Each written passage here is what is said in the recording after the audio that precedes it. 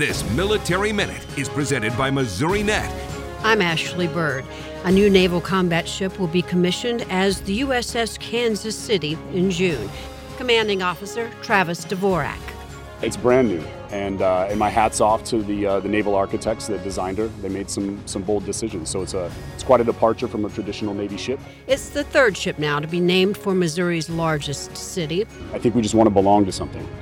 So for us to be part of a crew that is on a ship that with a namesake city like Kansas City is wonderful. The USS Kansas City is a modern, shallow draft design. It's nimble, high-tech, and one of the fastest in the fleet.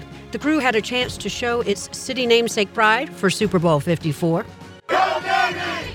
Go Kansas City! Go Chiefs! The Navy made the June 20th commissioning date announcement at the National World War I Museum in Kansas City. This is the Missouri Military Minute.